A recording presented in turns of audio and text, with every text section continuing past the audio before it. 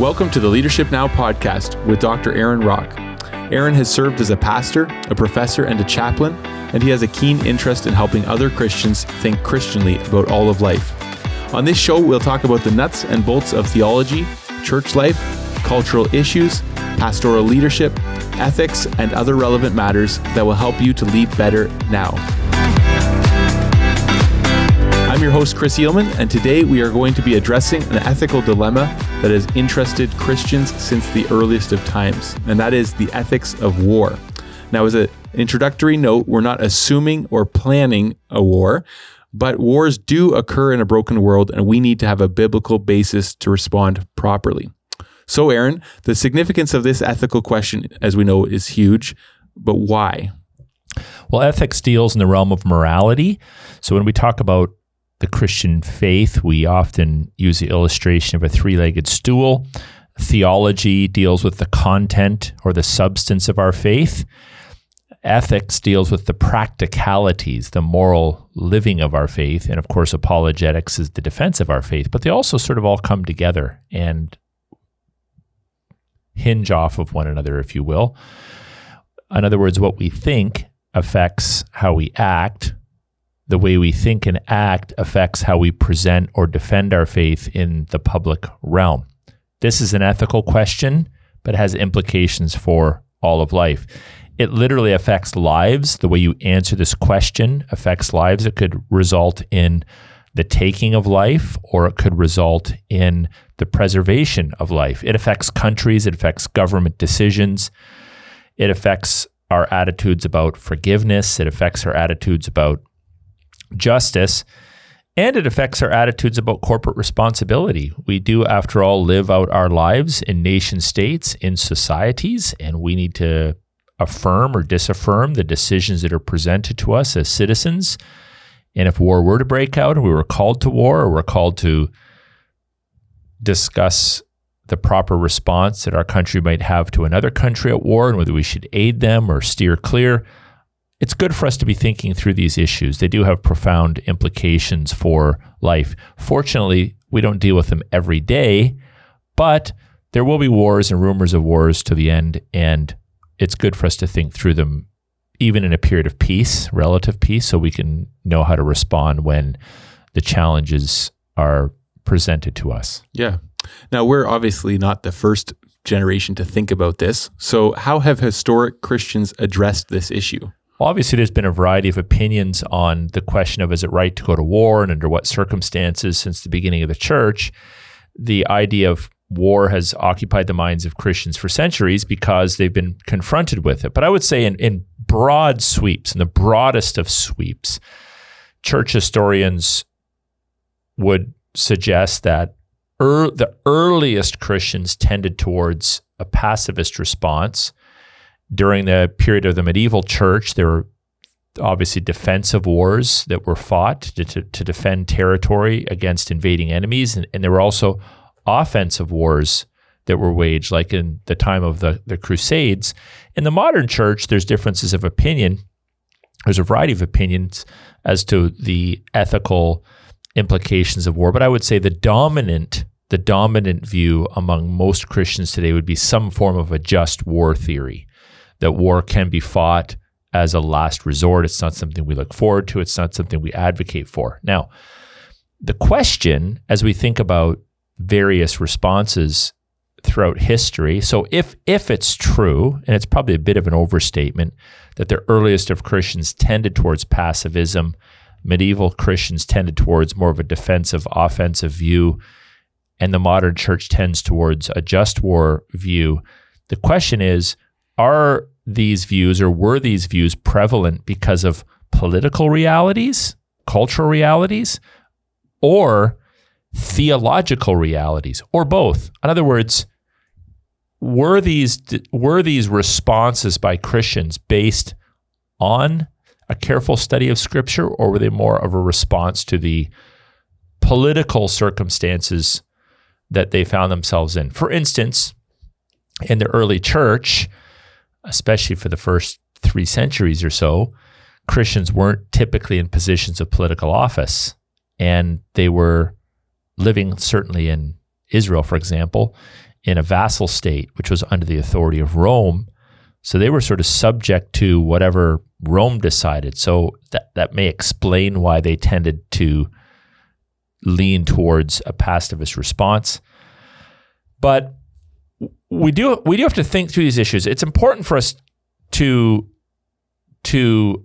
arrive at some conclusions, because if we were ever confronted with a call to arms in our own nation, there's a lot of details to think through that we may not have time to think through if we haven't thought through them in advance. Mm-hmm. People could just ignore it. So there are some that would probably lean in that direction. I'm just going to ignore it. I don't want to talk about it, would be their mindset.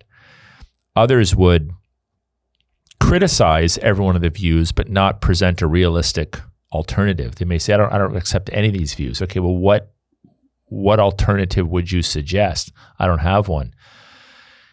And then others may just wash their hands of it. It's not for me to decide, but what if you're conscripted? Mm-hmm. Or what if your nation is involved in a war and you're asked by your people whether it's right or wrong to participate? Or then there's a patriotic response, those that might just say this is solely a political question and it's really not a biblical question. So we have a variety of responses, and I just want to help people think through these issues. And fortunately, there are things that we all agree on, which is to celebrate. For example, I don't know of any Christian that thinks it's a wonderful thing to proactively go out and take life.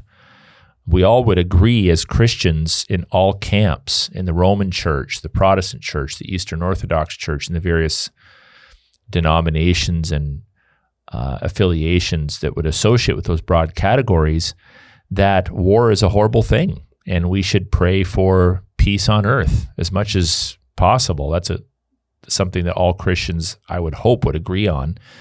We also all would acknowledge that war is part of a fallen world and will remain so to the end. It's not part of the eschatological reality, fortunately, but war is part and parcel of a broken world that is yet to be fully submit itself to the lordship of Christ. We would all agree that the stakes are very high, and so an informed decision on these matters is, I think, pretty important.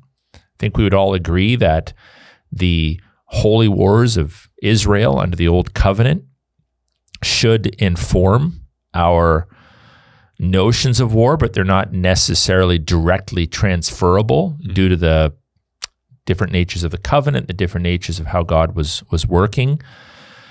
I think we would all agree there's no silver bullet proof text that once and for all, answers the question. There's a lot of different scriptures to consult when it comes to examining how Jesus responded to violence, how Jesus spoke of swords, how the early church fathers spoke of these matters.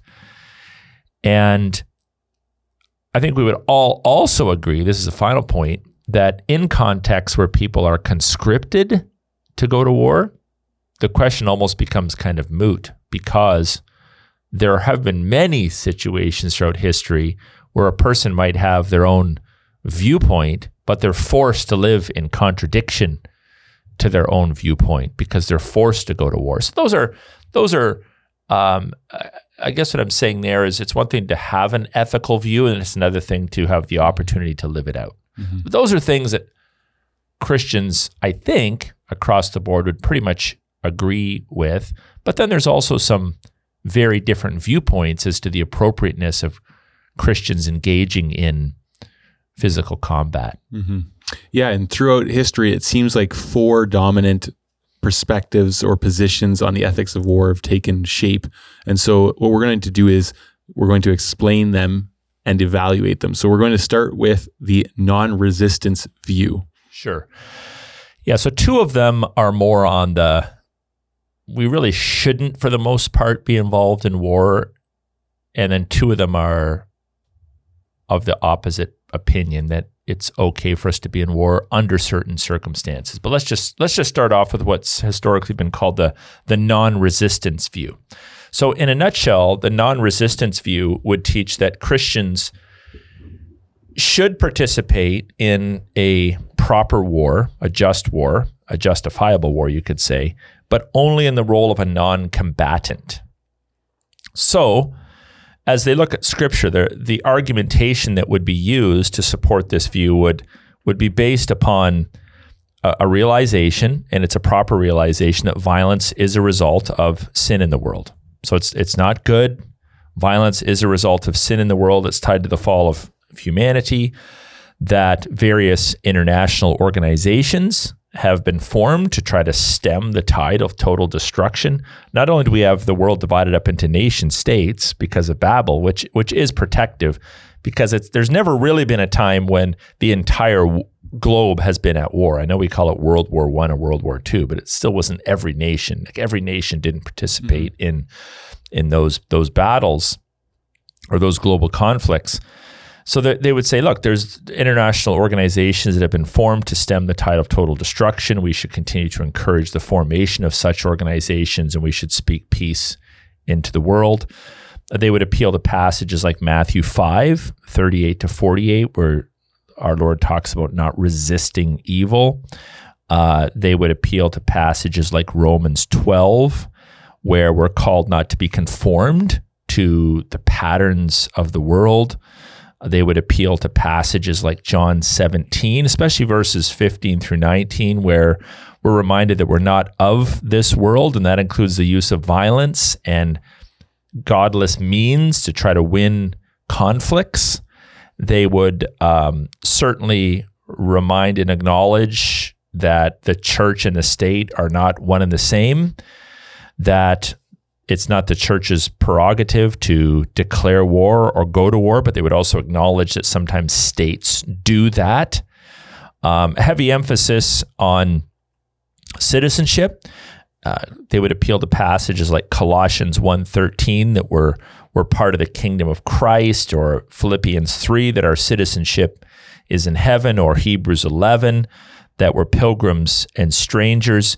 And then they would look to Christ and say, Christ set a pattern. He did not resist evil with armies. In John 18, he had the opportunity to do so, but he did not call upon the armies of the world to rescue him or rescue others, even though he had the divine prerogative to do that. And because we're called in Scripture to walk as Christ did, in the non-resistance view, there's a heavy emphasis on what you could call the ethical stance of Christ, which gravitates towards peace and forgiveness. And that if we're going to be Christians, if we're going to be like Christ, then we should gravitate toward the example of Christ. And they would also argue that if we really want to change the world, it's through the proclamation of the gospel. So, Romans 1 teaches that. 2 Corinthians 10, the gospel is the power of God to change lives, not the sword.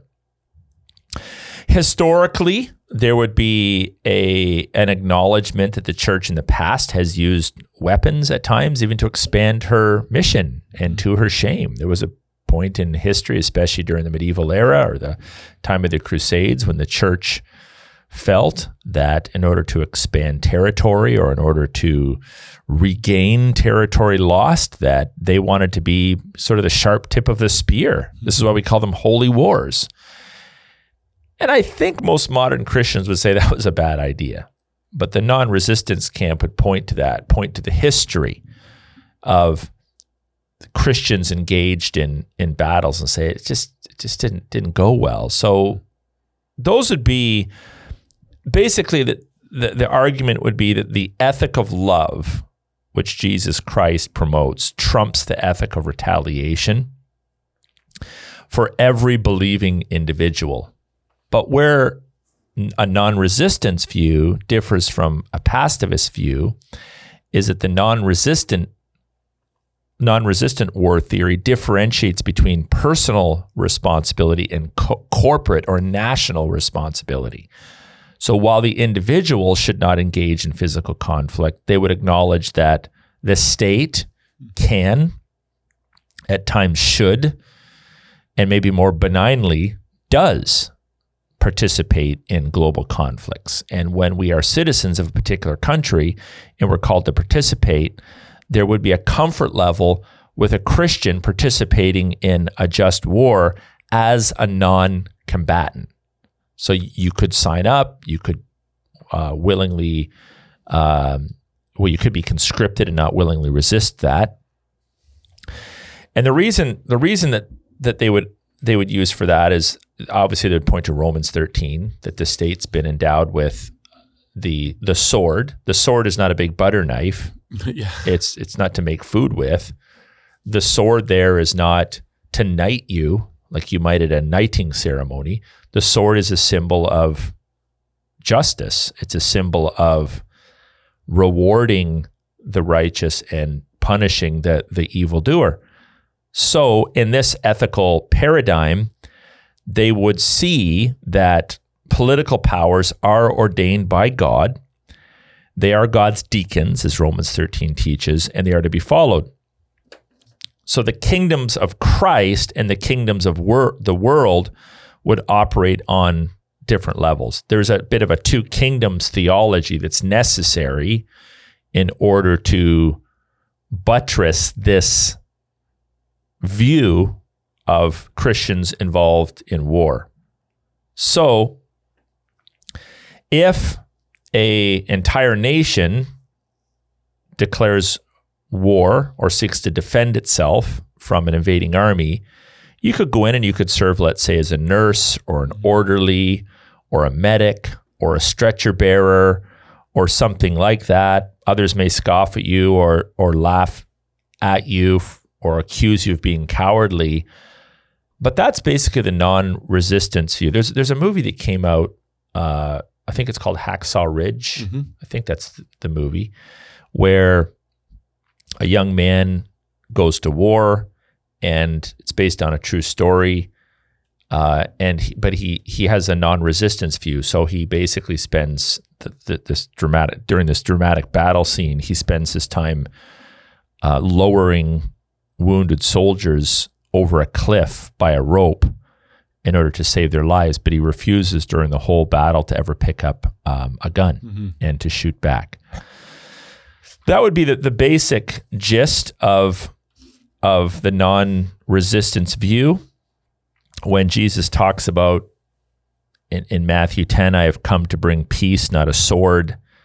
They would sort of appeal to that. There should be an emphasis on peace.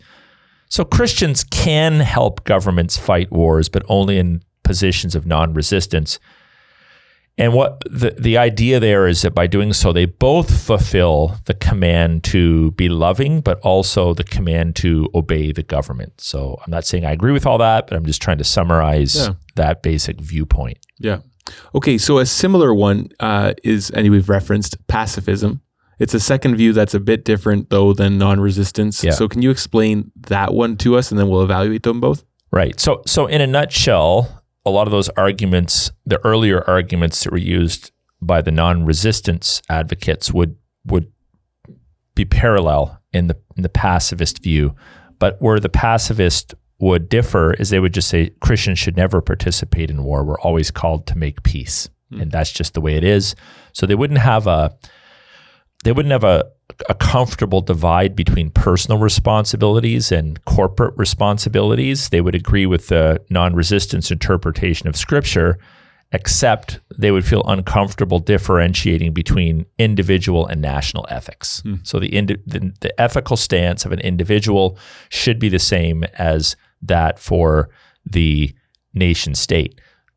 Under this view, there wouldn't be an affirmation of sphere sovereignty, for example, at least for most advocates of pacifism, that the state, Romans 13, is God's deacon to bear the sword.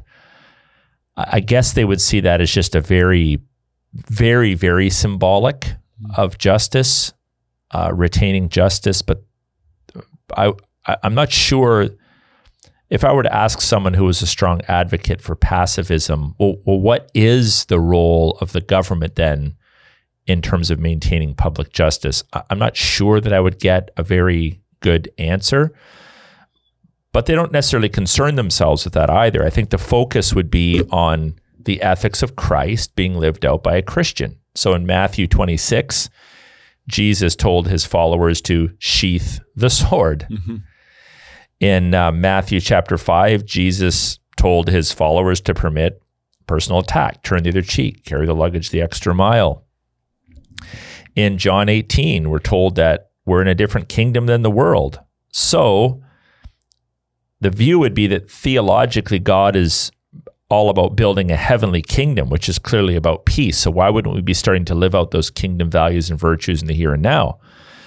Christologically, Jesus brings to light the complete ethic of God as our pattern for life by advocating for peace, by advocating for forgiveness, by advocating for turning the other cheek. They would also argue that hermeneutically, the unfolding of God's revelation of himself through Scripture moves, in their view, toward pacifism, from disorder to order, from disorientation to reorientation, from hatred to peace, that Christ is our peace, that he is love, that he is the full manifestation of God's love on earth. And that politically, God is no longer working through a nation like Israel, so that Israel does not provide us with a New Testament ethic. Because everybody sees that Israel went to war against its neighbors as God's people, as God's covenantal people. But the argument from the pacifist would be that God is no longer working through a nation state per se. And so the wars, the holy wars of Israel are irrelevant. Also, when we look to the future, regardless of your millennial position, that the ultimate eschatological reality is to move us toward some form of millennial or heavenly peace, that's the idea. So then why would we not start to move in that direction now by living out as much as possible a peaceful position when we are faced with an aggressor that's trying to attack our nation? The pacifist is not necessarily opposed to Christians engaging in government or politics, so long as it never interferes on any level with kingdom service, so that our primary responsibility should be our responsibility to God, not our rights or responsibilities as a citizen. I would say too, Chris, one of the big arguments that I've heard from proponents of pacifist position is that if you go and you kill people on a battlefield, it robs people of the privilege of potentially knowing Christ, which, by the way, presupposes more of an Arminian view of how God works in the salvation process. But that aside, one of the challenges of that viewpoint is if you say, okay, we're not going to go to war because we don't want to kill our enemies because we're robbing them of the potential of coming to know the Lord Jesus Christ. What if you're looking out at an advancing army, and as you're looking at them, they're killing other people that do not yet know Jesus Christ, the peaceful inhabitants of a town? So I'm not sure that's a great argument, but that would be one that would be presented. Pacifists would say we need to avoid war at all costs, and if we were more proactive at avoiding it, the view would be that we can reduce it. And it is therefore a clear witness to peace as a long-term solution to war, to exercise peace in the here and now. Now, kind of a couple objections in addition to the one that I've already given revolves around the Matthew 5 passage, Matthew 5:39, where Jesus talks about turning the other cheek. It's interesting that a slap on the cheek there is considered a violent act. I mean, I know in a certain level it is a low-level violent act, but it's stacked against the idea of carrying another person's luggage. So under Roman law, a Jewish citizen could be asked to carry the luggage of a Roman soldier 1 mile. And the idea there is if you suffer that inconvenience, that degradation, why not carry it too? Just kind of posture a certain peace with your circumstances. So we have slap on the face. And if you kind of study that passage, many have suggested that what it's actually saying is it's more of an offense. They're slapping you with their potty hand rather than an actual act of violence. That passage, I think I'm fairly certain, is really not about our response to violence. It's it's kind of irrelevant to this discussion. That's about how we respond to personal offenses as God's people. And when we're talking about personal offenses, and then we're talking about war, those fall into two different categories.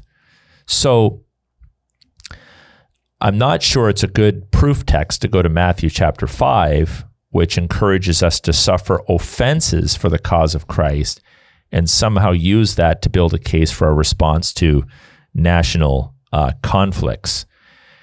And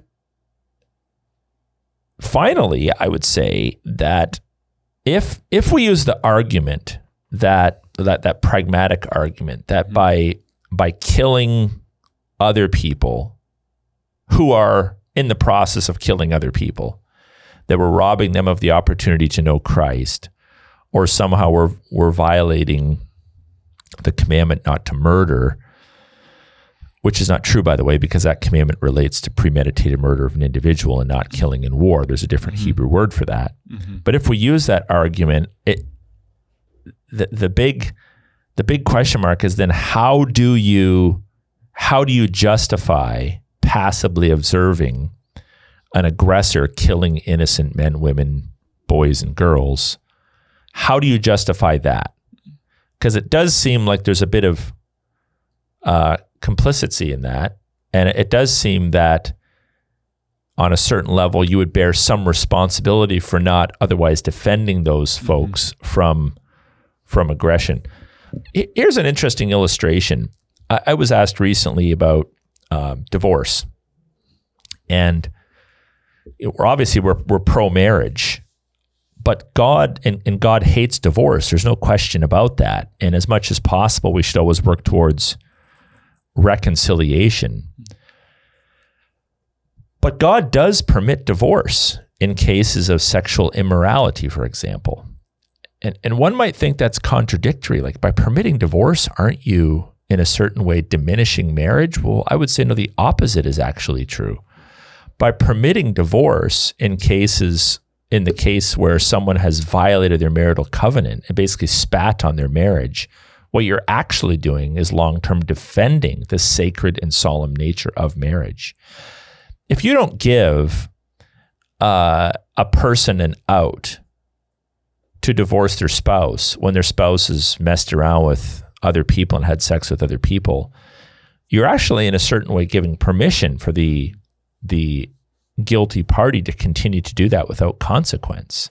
So this is a theology of accommodation, we would call it, whereby God permits divorce to actually maintain the sanctity of marriage. That doesn't mean that every divorce is a legitimate divorce, but in that situation, it would be a legitimate divorce, whereby a person is held accountable to the sacred nature of marriage by being told, look, if you commit an adulterous act against another person, that act is so egregious to God that your spouse, your covenant is actually broken. Your marriage vows have been broken, and divorce is therefore permissible. So it's in the same, this isn't a podcast about divorce and remarriage, but I wanted to use that as an illustration to show that sometimes God, it seems to me, accommodates the realities of sin in our world, not by accommodating the sin, but by guarding the sacredness of marriage, or in this case, by guarding the sacredness of life by permitting us to minimally stop those that are in the business of taking other people's lives. And that's a pro-life position. You could say it this way. Sometimes you have to take life in order to retain life. Sometimes you have to kill in order to truly be pro-life if the person that you're killing is going about killing a whole lot of innocent people. It's emotionally difficult to maybe hear that, but I think it's accurate, and I think it's reflective of Scripture. Yeah. Do you think there's an objection as well in those that would point to Jesus and say, well, Jesus was a pacifist, he was calm, where that's a narrow view of who Jesus is? Like, Jesus, certainly the first time he came, he's the suffering servant, but he's also the conquering king. Do you think there's something to that? So this is a good point, because if you just look at the Jesus of the Gospels as he is confronting, rebuking, healing, suffering, dying, being resurrected, you could come away with a view that Jesus was a pacifist. But if you look at the Jesus of the whole of the Scriptures, the Jesus of the whole of Scriptures is advocating for peace and love and forgiveness, and he's also coming on a white horse with a sword to destroy his enemy. So in certain situations, Jesus chooses an ethic of what we might call pacifism or non-resistance. Mm-hmm. But in other cases, he comes as our conquering king. So it's unfair to reduce your view of Jesus down to the Jesus of Matthew, Mark, Luke, and John. You also have to look at the Jesus of Revelation. And we have a broad view of Christ, that he is both, and obviously in perfect balance, which we'll never fully attain, but he's both loving and kind and forgiving and the God of the second chance, and he's not afraid to judge evil and crack the whip, even in the temple, mm-hmm. and express righteous anger and ultimately conquer his enemies. If you believe in hell and the lake of fire, you don't believe in a passive God. You believe in a God who will ultimately judge evil. And one could argue then, as we bear the image of God into creation, that somehow we need to find the right context and the right balance to express both of those divine, both the attributes that God displays there in our own manifestation of his presence as his body on earth. Mm-hmm. Okay, let's deal with just war theory. And can you explain what people that hold to that believe? Yeah, this is probably the dominant view, but in a nutshell, Christians are permitted to participate in wars of defense, or we could say wars that are just. Before I give some objections to that view, let me kind of explain it a little bit. So in Matthew 26, Jesus asked his disciples to sheath the sword, which is true, which is one of those verses that the pacifists would point to. But he didn't call them to throw it away. In fact, he asked his disciples to carry a sword to defend themselves in the Gospels, not to butter their bread, not to open their mail, not to knight other disciples, but again, to defend themselves.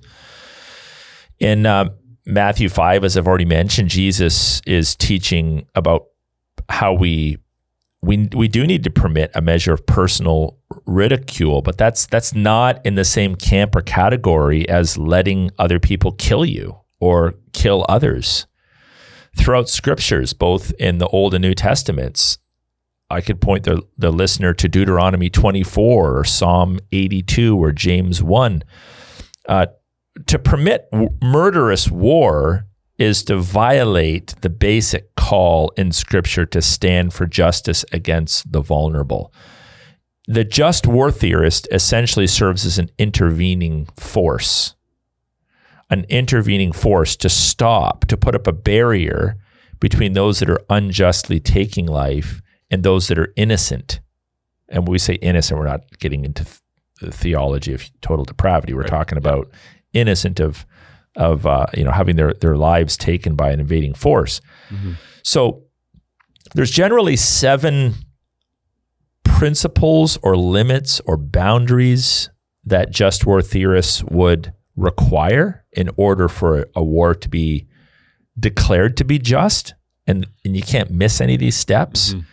But they would include a just cause, a just intention, war as a last resort, a formal declaration of intent so that the aggressor has the opportunity to back off before you wage an attack against them, a limited objective. In other words, you don't say, hey, we're going to step out, we're going to defend our territory from an invading force.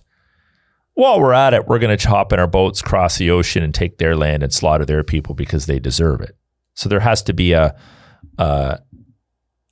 limited objective. There has to be a proportionate means involved. In other words, you don't take more life than necessary.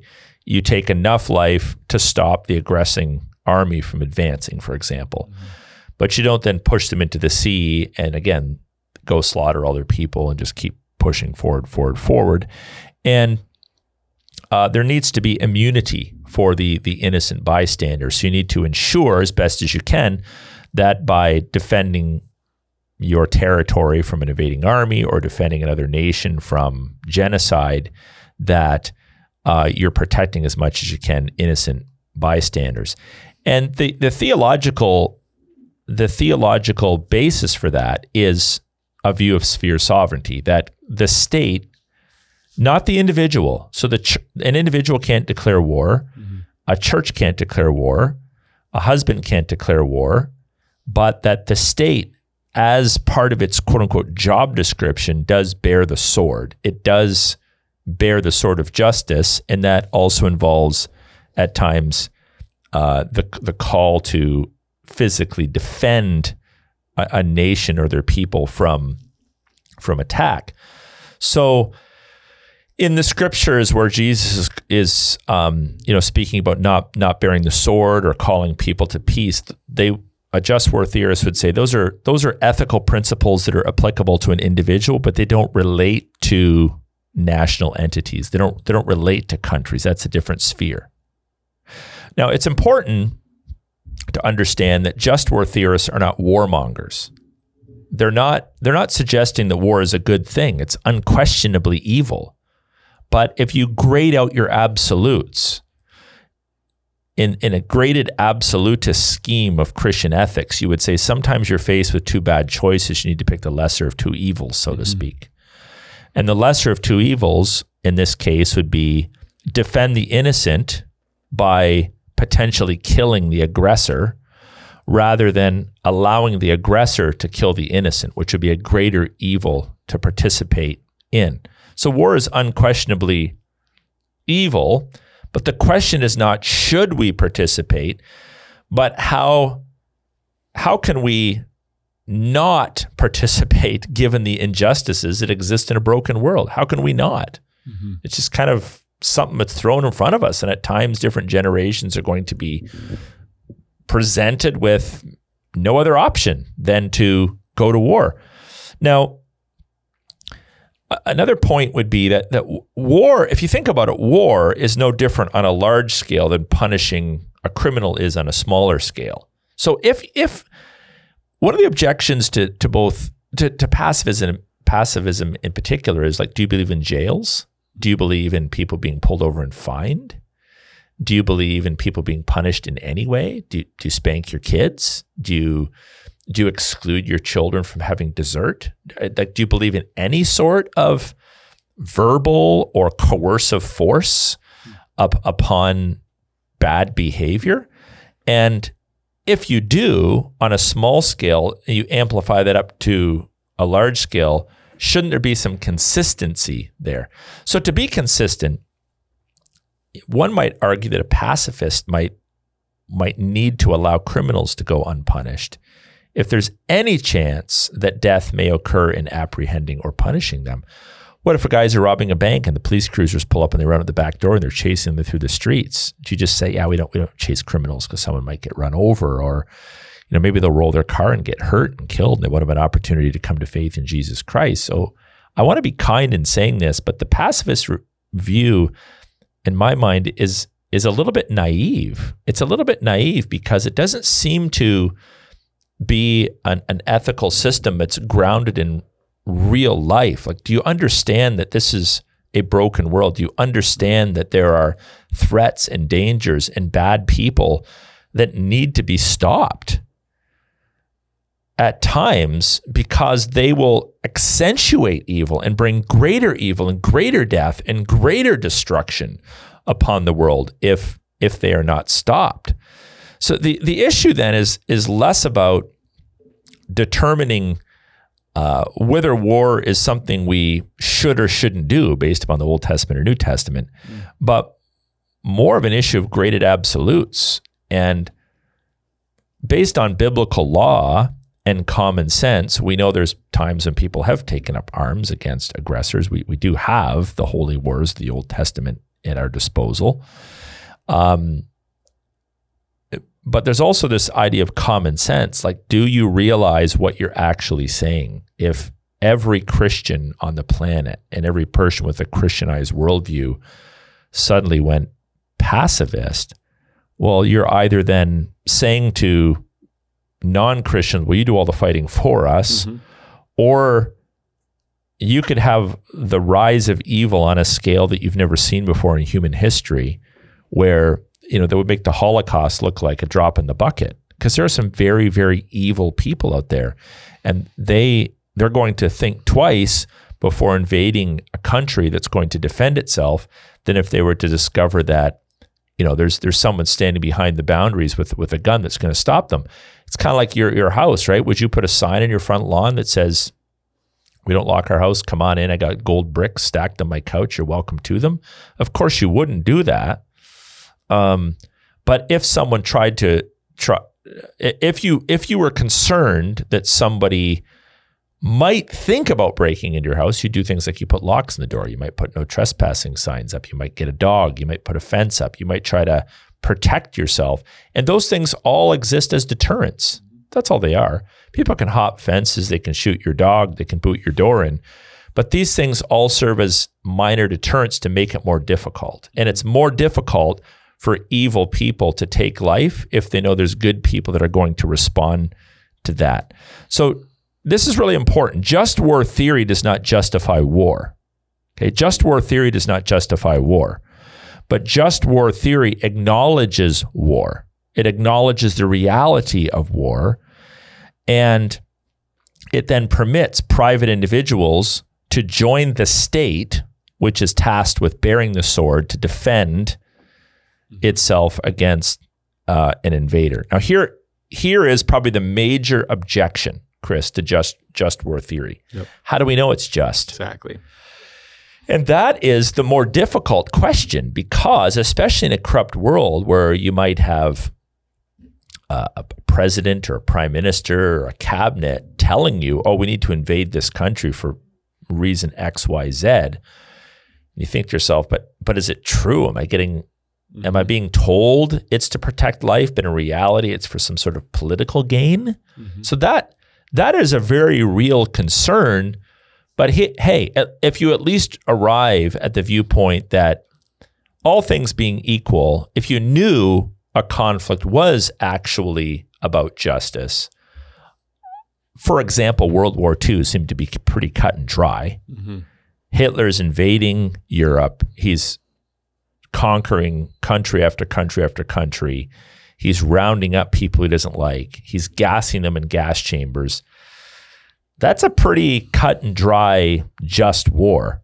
And if you at least know that you're permitted to fight in a war like that, then really it's just more of an issue of, is the war right or wrong? But I understand that in the current environment, use the Iraq War, for example, there was a lot of question marks, and there still is, about, was the reason for going to war everything that was sort of made out to be, or were there maybe some other reasons that would cause us question, to second guess?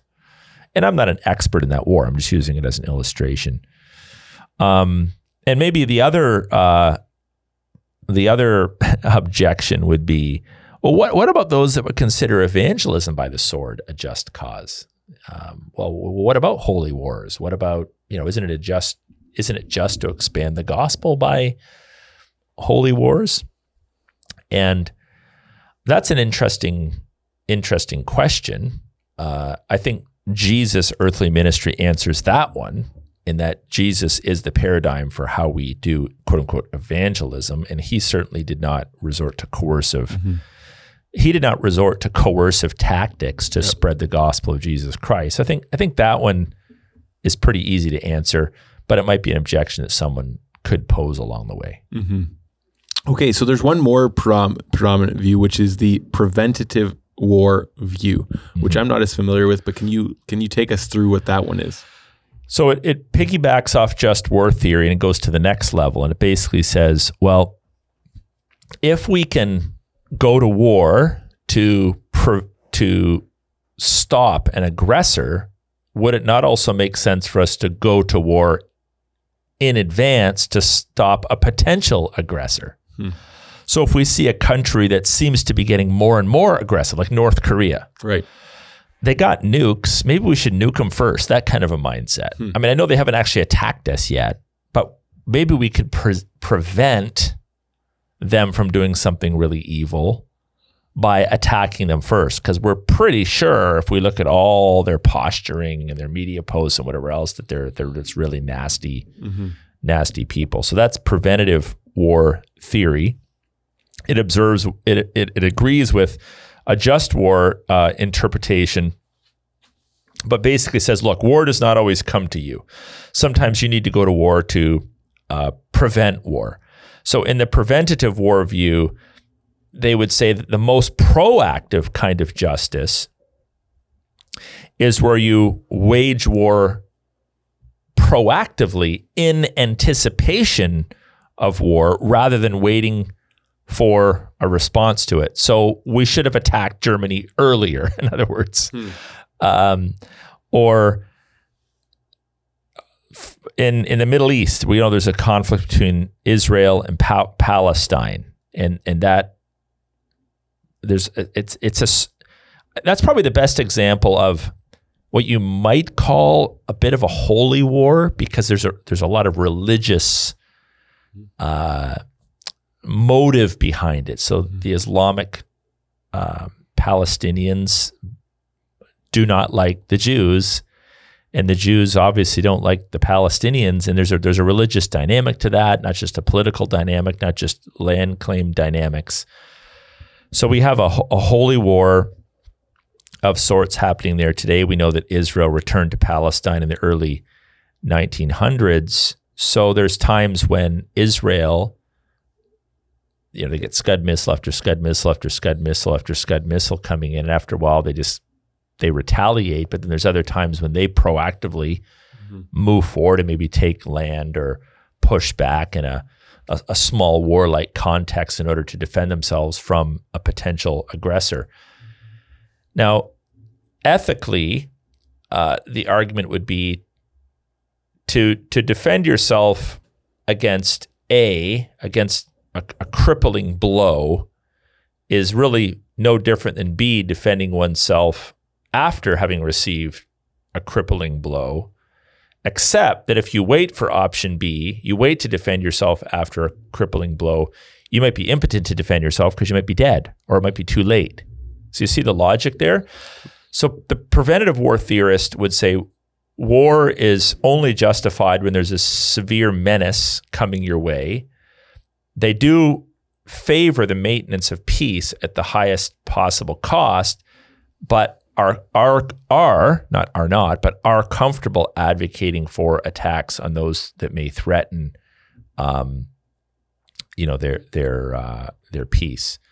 A couple examples in World War II. In World War II, the kind of a bit of an example of this, the USA was attacked by Japan at Pearl Harbor. Why did Japan attack the USA? The USA wasn't even involved in the war yet, preemptively, because they wanted to destroy the Pacific Fleet, and they were pretty successful at it.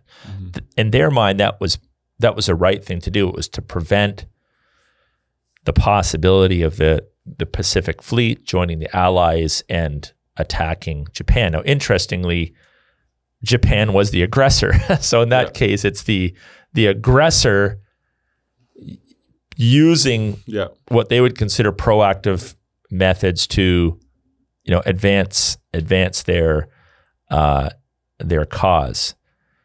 Now, obviously, the major objection to preventative war theory is there's no place in Scripture that advocates for punishing or penalizing anyone in advance of an actual sin. Yeah. We're punished for our sin. Right. Sorry, I know it sounds great to say, well, if I knew in advance that this person might kill this person, I'd show up and kill them. Well, that might sound neat and clean and preventative and helpful, but the reality is until the sin's been committed, the sin hasn't been committed. Until the war's been waged, the war hasn't been waged. Until the nuke has been fired off, the nuke hasn't been fired off. So there is a pragmatic common sense to the preventative war viewpoint, but I think there's a major theological problem with it in that it presumes that we can take justice into our hands before the person has committed an injustice. And I just don't think we could justify doing that. Do you think it's also true it kind of predicts the future? You don't actually know that the aggressor is going to, right? You don't know. I mean, you're sort of playing the role of God. It's like people ask weird questions. Well, what if you knew, you're against abortion? Yes. Well, what if you knew in advance that Adolf Hitler, was going to kill millions and millions of people? Would you say it would be okay to have aborted him in the womb? Well, it's a ridiculous question. We don't have access to that kind of information. So no. Right. Yeah. And until he committed those sins, he hadn't committed those sins. So you can't take matters into your own hands. And by the way, God doesn't punish us in advance for sins that we have not yet committed either. When you stand before the Lord at his great white throne judgment, or at the Bema Seat judgment, you're not going to be giving an account for sins you might have committed if you lived another 10 years. You're going to give an account for the sins you did commit. Yeah. So I don't know if you've showed your hand quite fully. Which one would you, obviously you're saying no preventative war. Would you fall into a just war theory? Would that be more or less? Yeah, I think that just war theory makes the most sense given all the factors and realities. I do believe in sphere sovereignty. I do believe that God has given a certain measure of authority to the various authority holders in the world, to the husband over his wife, to parents over their children, to elders over their churches, to governments, whether that's a king, queen, parliament, president over their nations, and they do have a responsibility to defend their people from aggression. And we are Christians, and on a personal level, we are seeking to live out the peace and virtues and values of Christ, but we're not in heaven yet. And in a broken world, it's the right thing to do to attack and defend, attack back and defend your people, or even your family in the case of personal assault, from those that would want to take life and do damage. So if at any point in time a nation state can stop or restrain evil, we need to do that. And by the way, we need to be politically involved because we live in a world that has lost sight of true justice.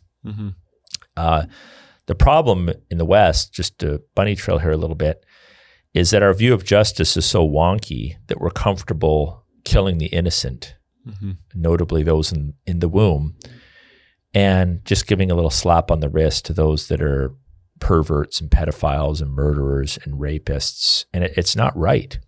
The whole lex talionis principle is still valid, and we need to do what we can to stand for justice. Eye for eye, tooth for tooth is a biblical principle. In terms of public justice, right? Okay, we're not talking about personal retaliation, but in terms of public justice, if we could determine that a war was indeed just to wage, then we are green lighted as Christians to participate in that, including taking the lives of aggressors. That is not a violation of the prohibition not to murder. Again, maybe we can discuss this at another point in time. There's various words used in the Hebrew Bible to describe the taking of life, from what we would call manslaughter to unintentional homicide to intentional homicide. And there's a different word used for war, for just war. The prohibition against murder is not a prohibition against killing. It's a prohibition against murder. And murder is different than killing.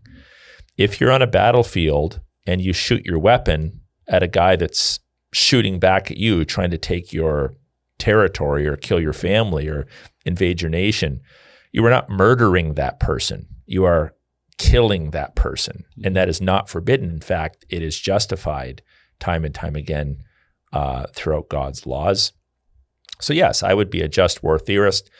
I think there's major problems with the pacifist view. I don't have a problem with someone, being, taking the non-resistance view if their personal conscience dictates that they don't have the constitution for it, or they don't feel comfortable being the guy with the gun or the guy in the tank, but there's other ways for them to serve. That's fine too, but obviously everybody can't take that position. Yeah, it doesn't work. And then in terms of the preventative war view, I have major problems with that because I don't think that we can judge or respond to sin until sin has been committed. Even if we think from a human perspective beyond a reasonable doubt that it's going to be committed, it still hasn't been committed for that. You don't spank your child because they were thinking about you, because you think they were thinking about taking a cookie from the cookie jar, right? Yes. You discipline the action once the offense has been committed, or in the process of being committed, would be another way to put it. Yeah, and there's certainly no reason why you couldn't put in safeguards so that the offense couldn't take place in the first place. Sanctions against countries and whatnot to kind of prevent the war from happening in the first place. Right. But, and by the way, this isn't reason to leave your church, switch churches. It's not reason to form a new denomination. It's something that good people can disagree on. It's not a heaven or hell issue, but it's an important ethical consideration for us to consider, which does kind of bring to bear theology of sphere sovereignty, trying to understand the role of the government, trying to understand how certain God accommodates certain sinful reality. He doesn't accommodate it in that he is justifying it. But like I said earlier, permitting divorce actually protects marriage if it's properly understood. Again, most divorces, I would say, aren't legitimate. But a biblical divorce that's legitimate serves to protect marriage. And even not permitting an adulterer to remarry also protects marriage. But permitting the offended party, if there is one, to remarry helps protect the nature of marriage. To take the life of an aggressor who's been told to stop and won't stop, so that he doesn't then take 10 more lives, to take the life of one Nazi soldier who's about to take the lives of 10 Jews, it's a no-brainer. And it is the just and righteous thing to do. Can I say one final thing? Yeah, of course. Completely off topic. Totally. This is Thursday. Starting tomorrow, we have our young adult conference at our church. I think we have over 350 young people between the ages of 18 and 29 coming. And I just ask my audience, if you're listening to this podcast in advance, to pray for that event. We really have a passion to help to equip young adults to think Christianly about all of life. And the emphasis of this conference is on just practical wisdom. Just practically thinking through the wise principles for relationship, money management, how to respond to suffering, dating, maleness, femaleness. We just really want to equip them.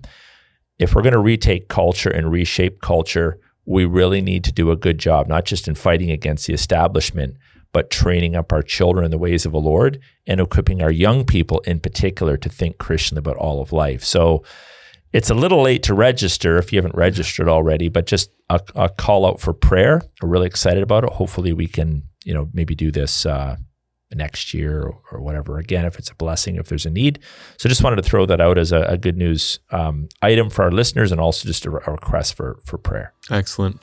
Well, thank you. We know Christians have to think through these issues. We obviously want to advocate for peace and try to mitigate against the loss of life, but we do need to take seriously the fact that we live in a fallen world. So hopefully this discussion has stirred your thinking, helped you to go again and look at what Scripture has to say and to think Christianly about that. Thank you, Aaron, for taking us through that. A reminder to our listeners that you can hear this podcast both on the pursuitofglory.org website, which is Pastor Aaron's personal blog, as well as the Fight, Laugh, Feast network and their companion app. So make sure to download those, share that out to get the word out, and tune in next week to another episode of Leadership Now with Dr. Aaron Rogg.